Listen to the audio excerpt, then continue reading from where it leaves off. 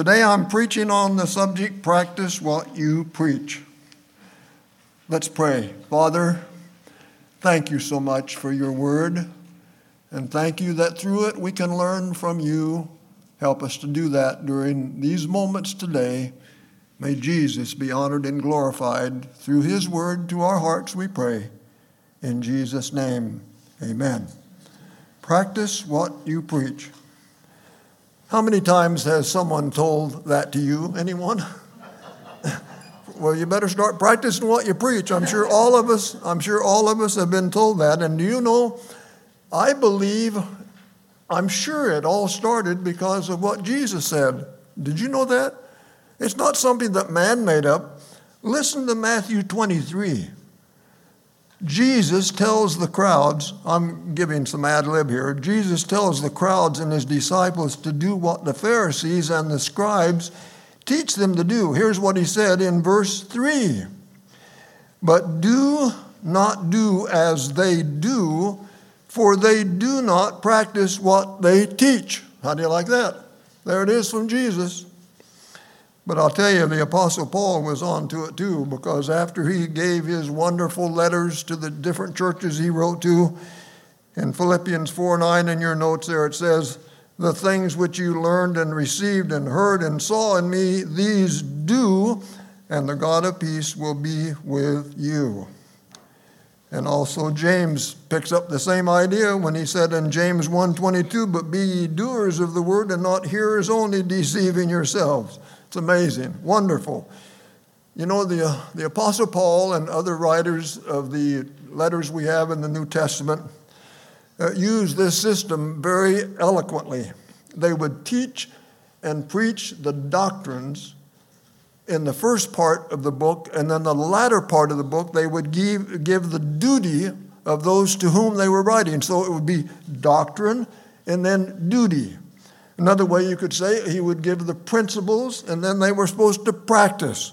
Or you could say it, some were teaching and others were walking. So that's where we get the little phrase, walk the talk. Practice what you preach. That's how easy it is. So after giving the amazing first two verses in Romans chapter 12, where we are this morning in our Bibles, after giving those first two wonderful verses, which happen to be your favorite, aren't they? Our brother Lyle. Paul then helps us to learn how to practice what we preach in this book of Romans, and I'm only giving a few of them, even though you probably think there are too many in the outline. There are a lot more than we have in the outline today. You can study them on your own. I beseech you, therefore, brethren, by the mercies of God, that you present your bodies holy, a living sacrifice, wholly acceptable to God, which is your reasonable service, and do not be conformed to this world, but be transformed by the renewing of your mind, that you may prove what is that good and acceptable and perfect will of God. This is real practical stuff for us, class, so I wonder, how do you practice what you preach? How do I practice what I preach? In verses 9 to 13, we have a few of them given there, and like I say, there are many more. But let's look at some of these that are so very, very important.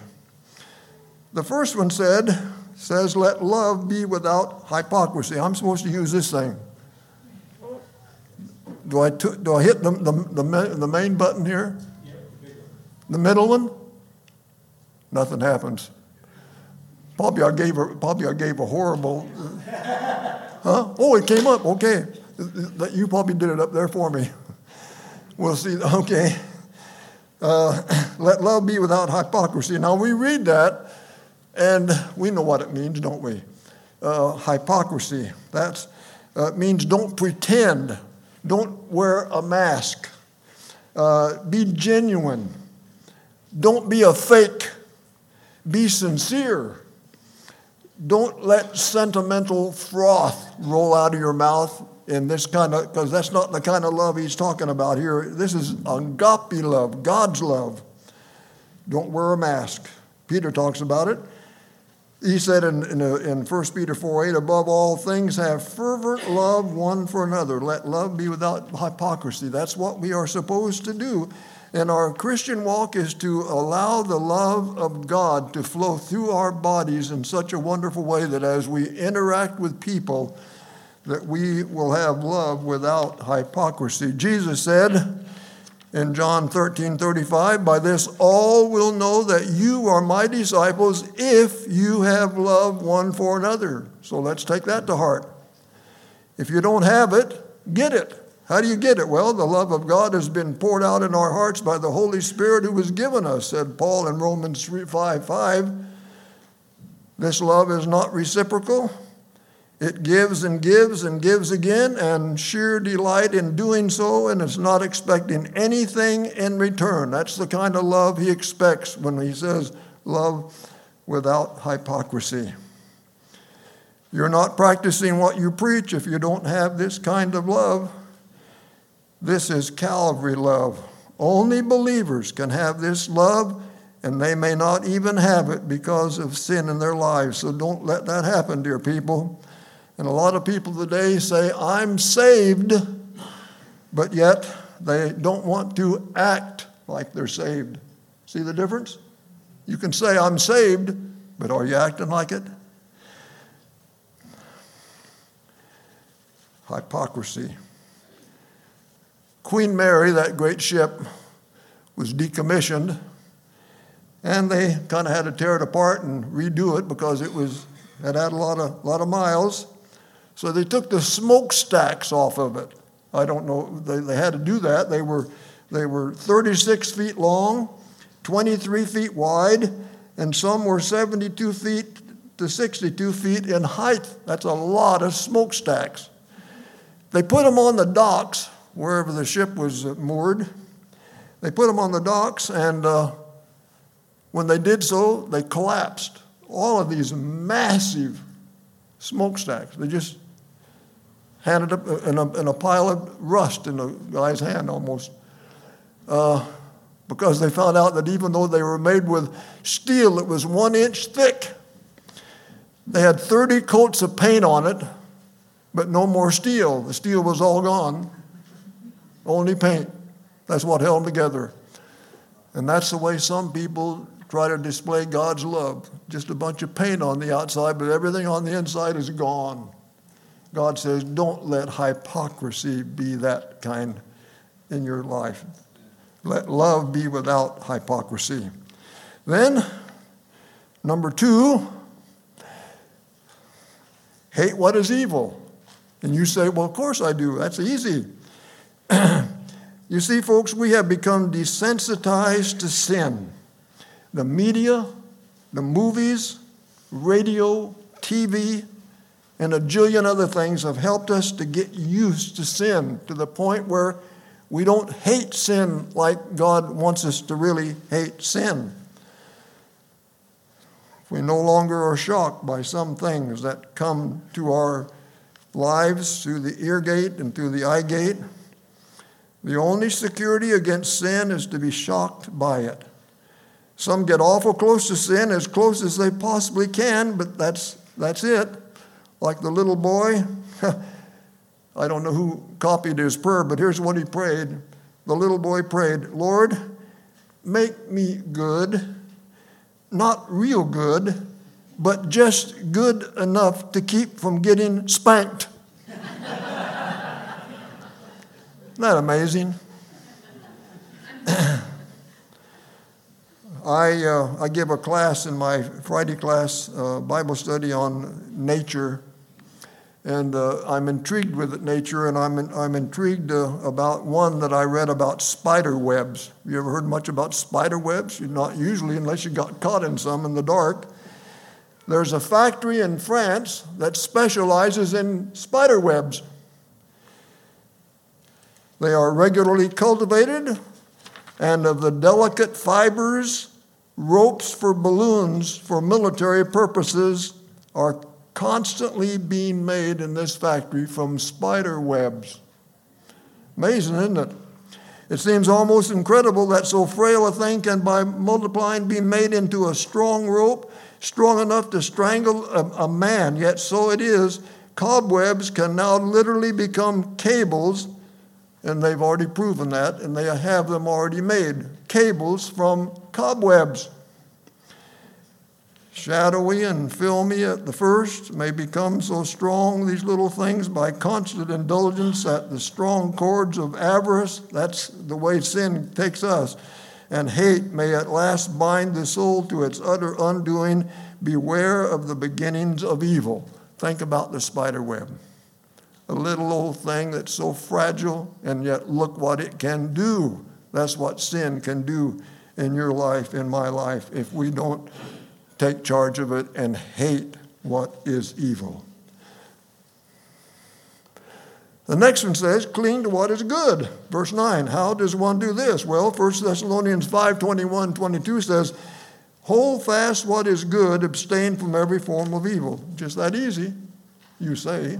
Preacher, you say it's just so easy. Well, cling to what is good. We ought to learn how to do that because that's part of practicing what we preach. Cling to what is good. You know what is good. You know what is bad. So cling to that which is good.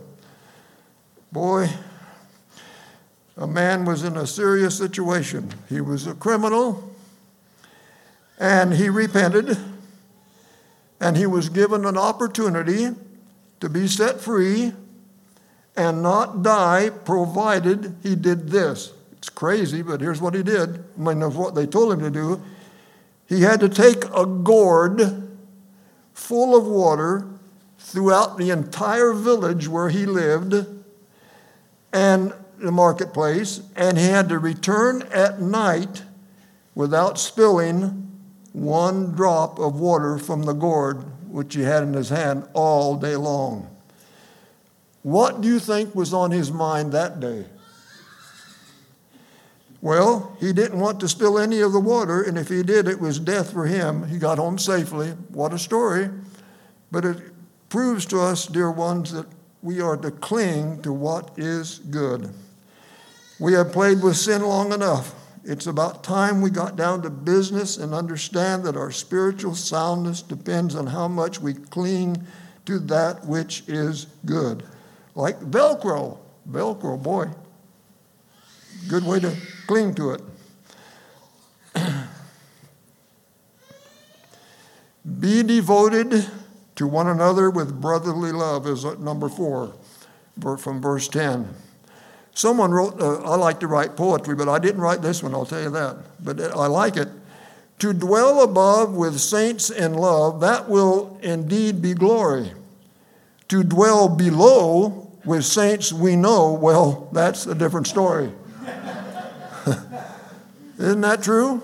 Isn't that so true? This is referring to the new family that we have in Christ Jesus. We are supposed to be devoted to one another with brotherly love. What a story. Be kindly affectionate.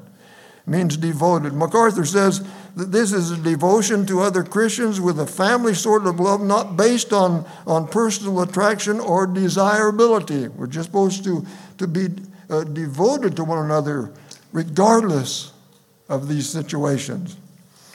Brotherly love is that relationship between brothers and sisters in the family.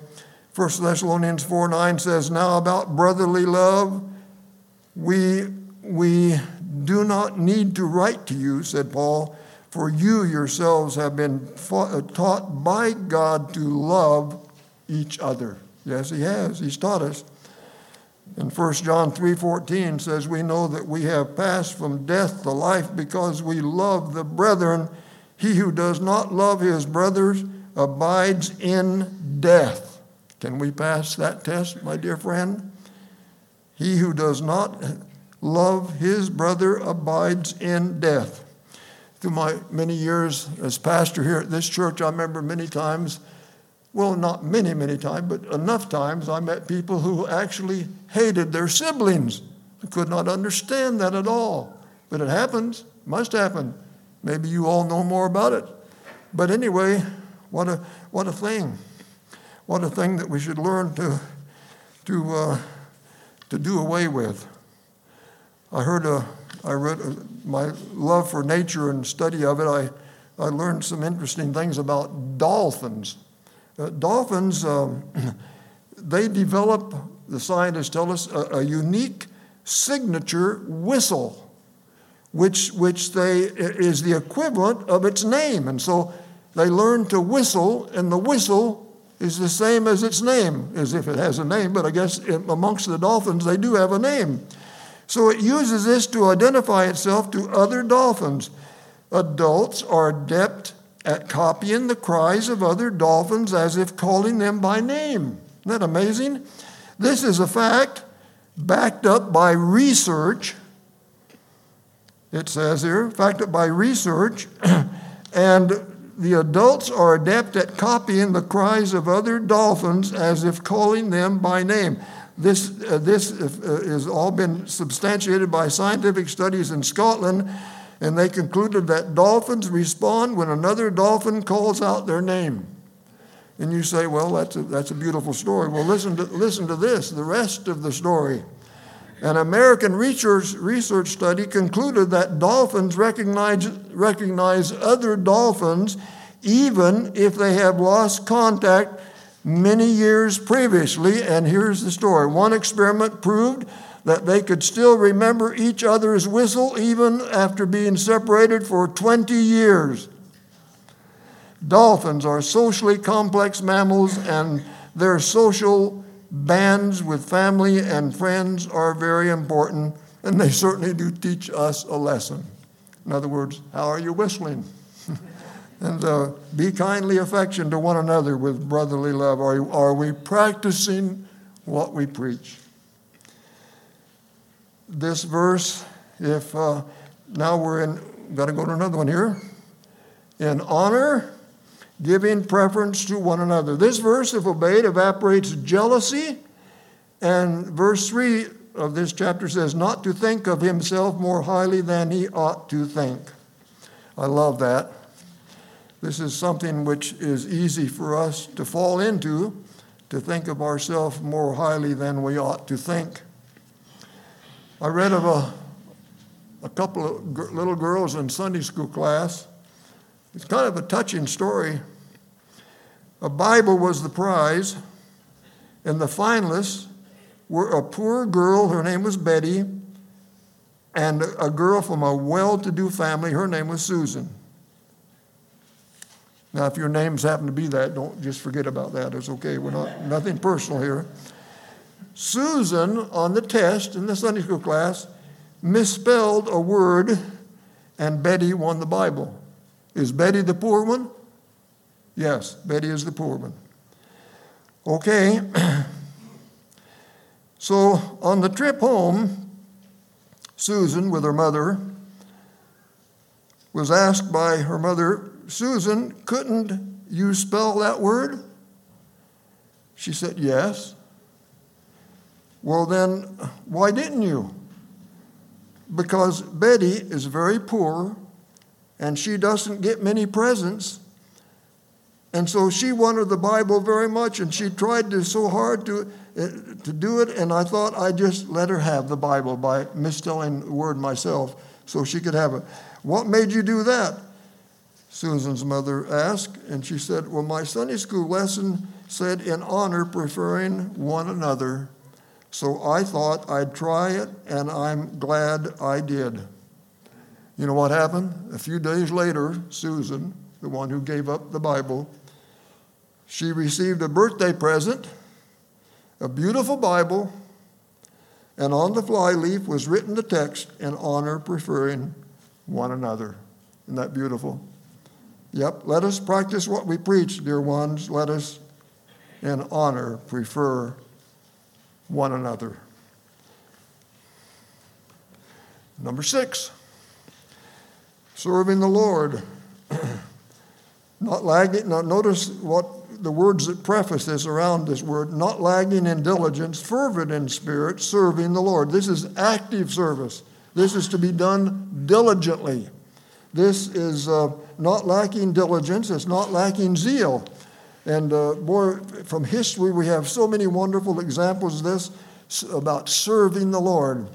I've read a lot about John Wesley. What a man he was. He rode his horse 60 to 70 miles every day during his long career.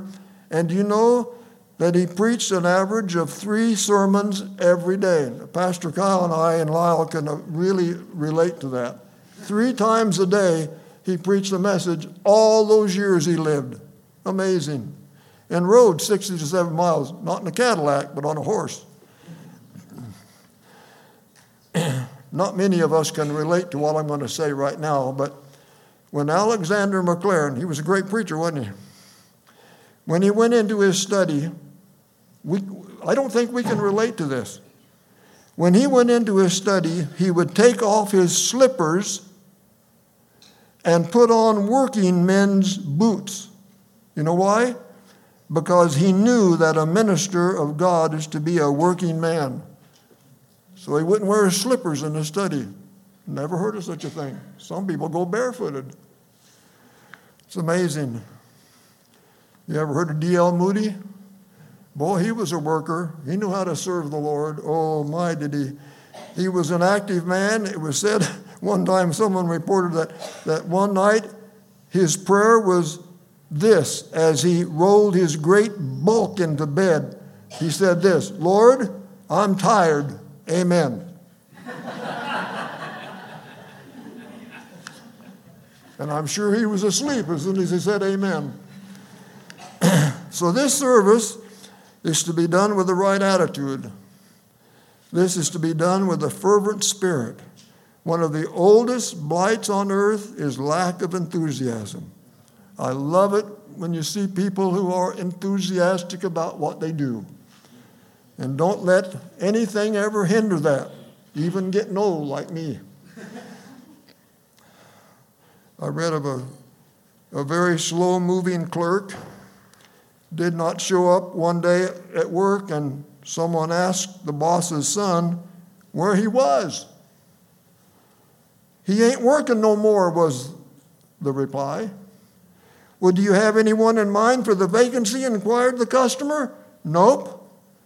Eddie didn't leave no vacancy."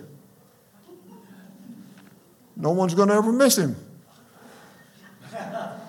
That's not the way you serve the Lord. Serve the Lord, folks, with diligence and fervent of spirit. Serving the Lord is great.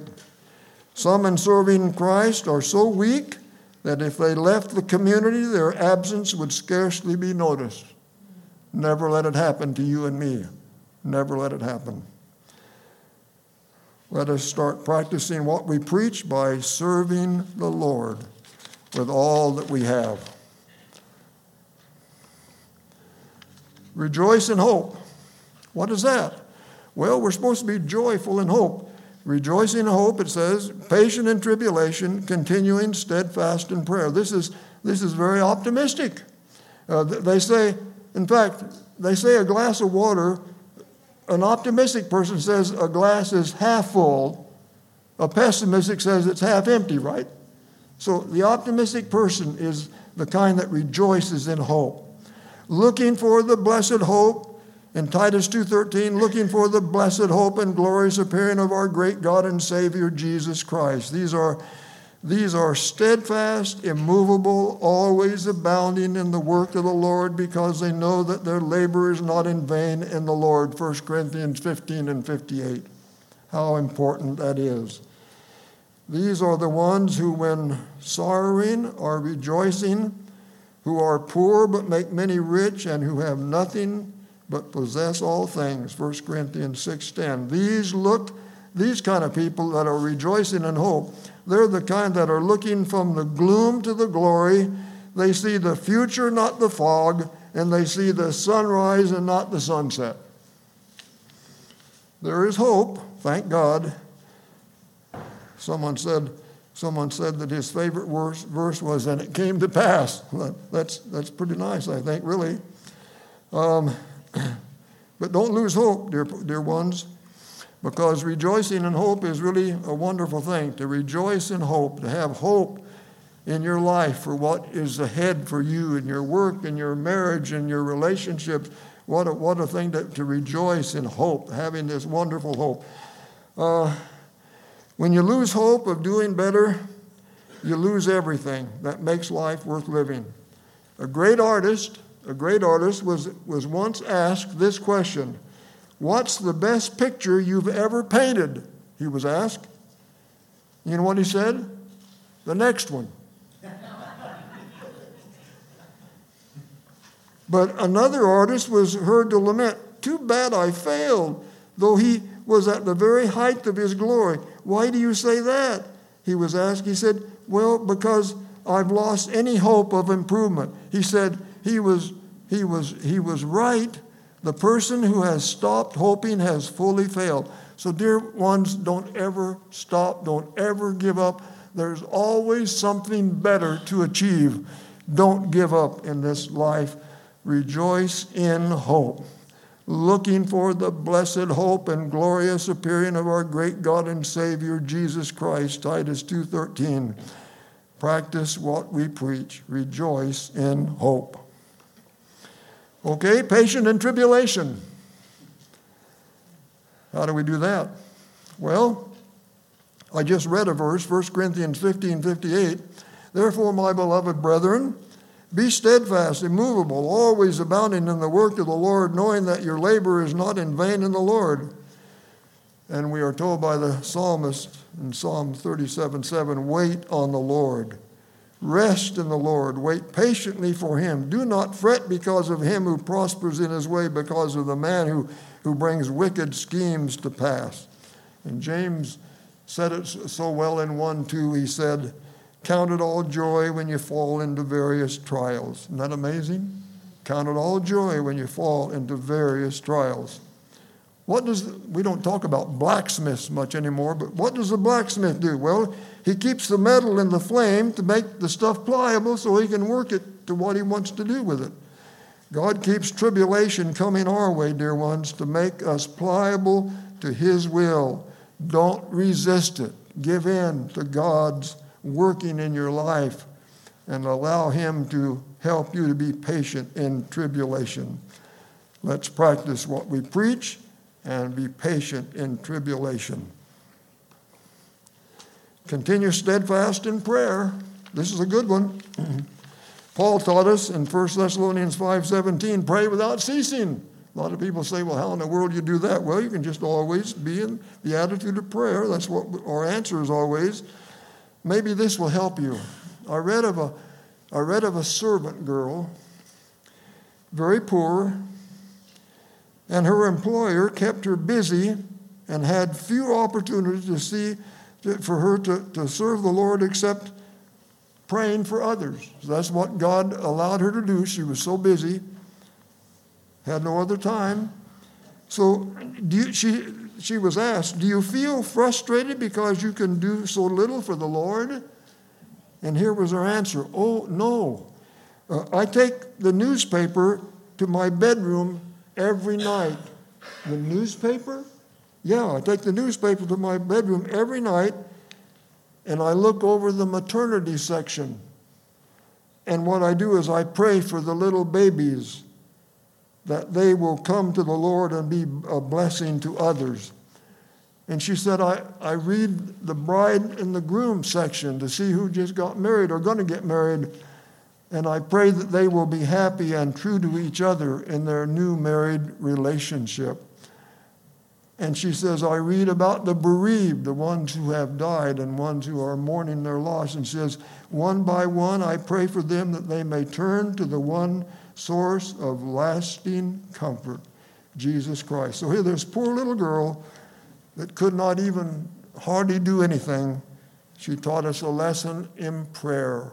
How are you praying, dear ones? Are you praying? Are you steadfast in prayer?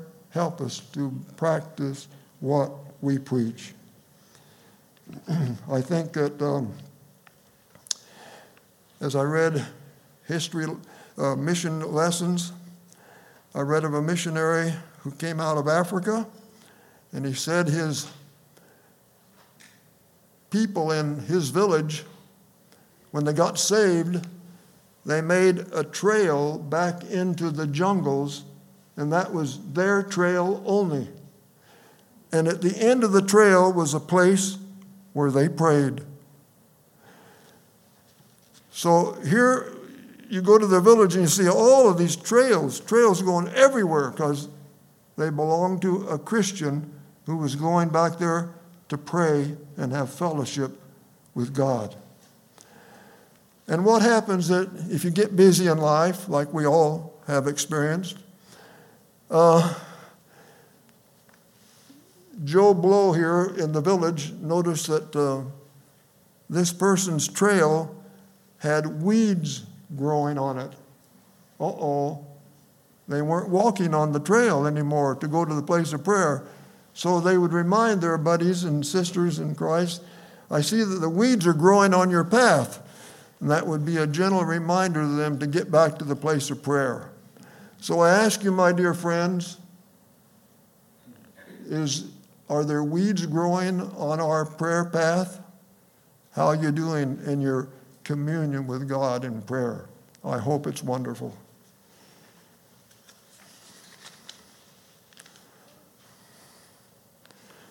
Here's the next one, helping the needy saints. You know what that's all about, don't you?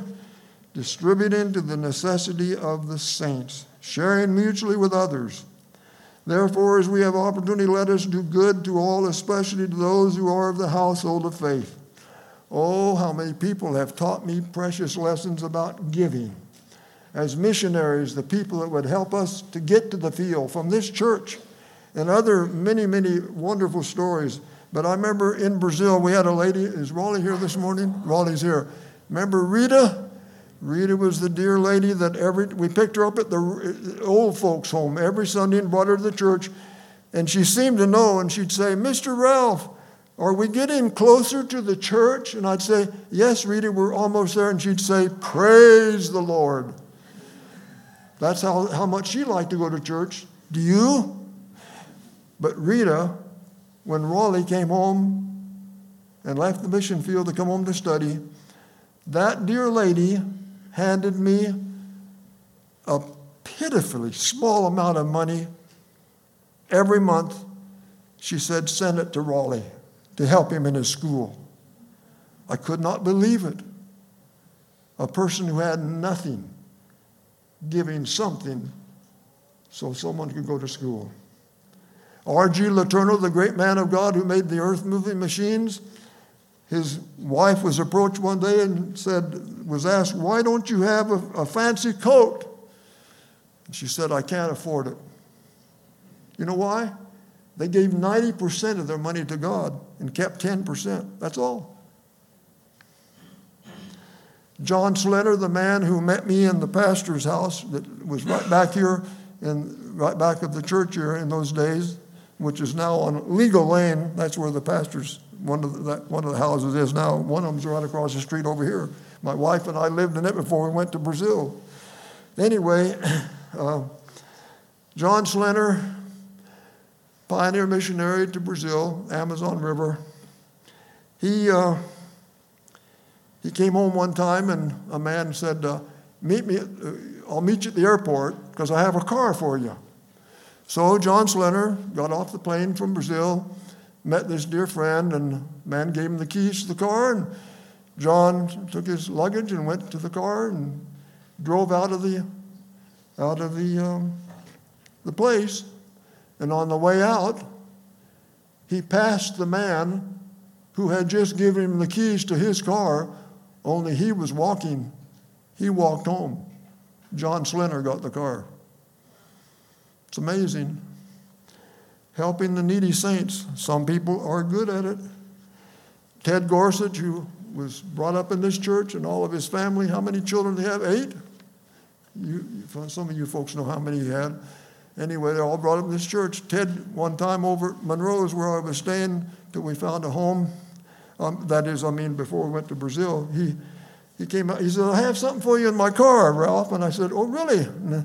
So I went out to his car and he opened the back of his Ford up and this beautiful toolkit. And he said, that's yours. I said, oh, Ted, I can't do that. He was supporting eight children. And man, you know what? He said, no, that's yours. So I took it to Brazil. But you see, some people are such great examples of giving. And here was one of them. helping the needy saints, these different ones that I have noticed. But let's learn to practice what we preach, dear ones, and learn to help needy saints, not only this way, but other ways. Missionaries in our home church and the ministries that we have here, so wonderful. Learn to practice what we preach. And then here's the last one, hospitality. In early church, this was very important. It is today also. House missionaries, guest speakers, and people in our church here are good at doing this, and many to whom I'm speaking right now have been so good at this about hospitality, and I praise you for that. Use hospitality one to another without grudging. Peter said in 1 Peter 4:9, did you notice that word, without grudging? Some people you ask, could you take missionary and so, and then they kind of moan. You're not supposed to moan. Don't grudge. Do it cheerfully. Practice what you preach. Yep. Practice what we preach. An evangelist preached in a church. The next day he got on a bus, just a local bus, paid his fare, sat down, and discovered he had too much money in change. The driver gave him too much money. Oh, really? He went up to the driver and said, "Sir, you gave me too much money." The driver said, "I know. I was in your church last night, and I heard you preach, and I thought I would just see what you would do if I gave you more money than you deserve." And he said, he took the money. He said, "I had decided that if these people learn to practice what they preach, that I'll go back and hear this person again." And he said, "You did, so I'll go to church." And he did go to church, and he got saved that night. Met Jesus as his personal Savior. I have one more burden, dear people. It's not on the list there, because we've already gone through all 11 of them. Let me just read this to you. A story is told of the late Dr. R.A. Torrey. Years ago, Dr. Torrey was preaching in a church and noticed a young lawyer in his audience whom he knew. At the close of the meeting, Dr. Torrey went to the man and asked him if he was a Christian. Yes, the lawyer said. "I consider myself a Christian. Are you bringing others to Christ?" The minister asked. "No, sir, I am not." He replied, "That is not my business. It's yours. I am called to practice law.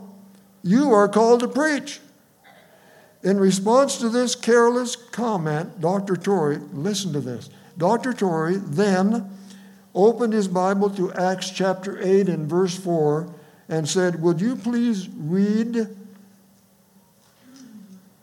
what it says?" And here's what it says. "They that were scattered abroad went everywhere preaching the word." The lawyer says, "Oh, but those were the apostles," he explained. And Dr. Torrey then said, "Would you be kind enough to read the first verse of that chapter?" The lawyer then read the verse that says, "And they were all scattered abroad except the apostles." After reading this, the man had nothing more to say, but then what could he say? The command from God is for everyone to go out and make disciples. Are you doing that, my dear friend? Let us learn to practice what we preach. It's not just for the preachers and the staff at the church to tell people about Jesus. It's your responsibility and mine. Let us pray. Father in heaven, teach us what we're supposed to know today from this simple passage, and help us to practice what we preach. And today, dear ones listening, if you don't know that you're going to go to heaven when you die, would you just be willing to say to God, if you mean it in your heart, if you don't mean it, it won't make a bit of difference. But just say, Lord, I'm a sinner.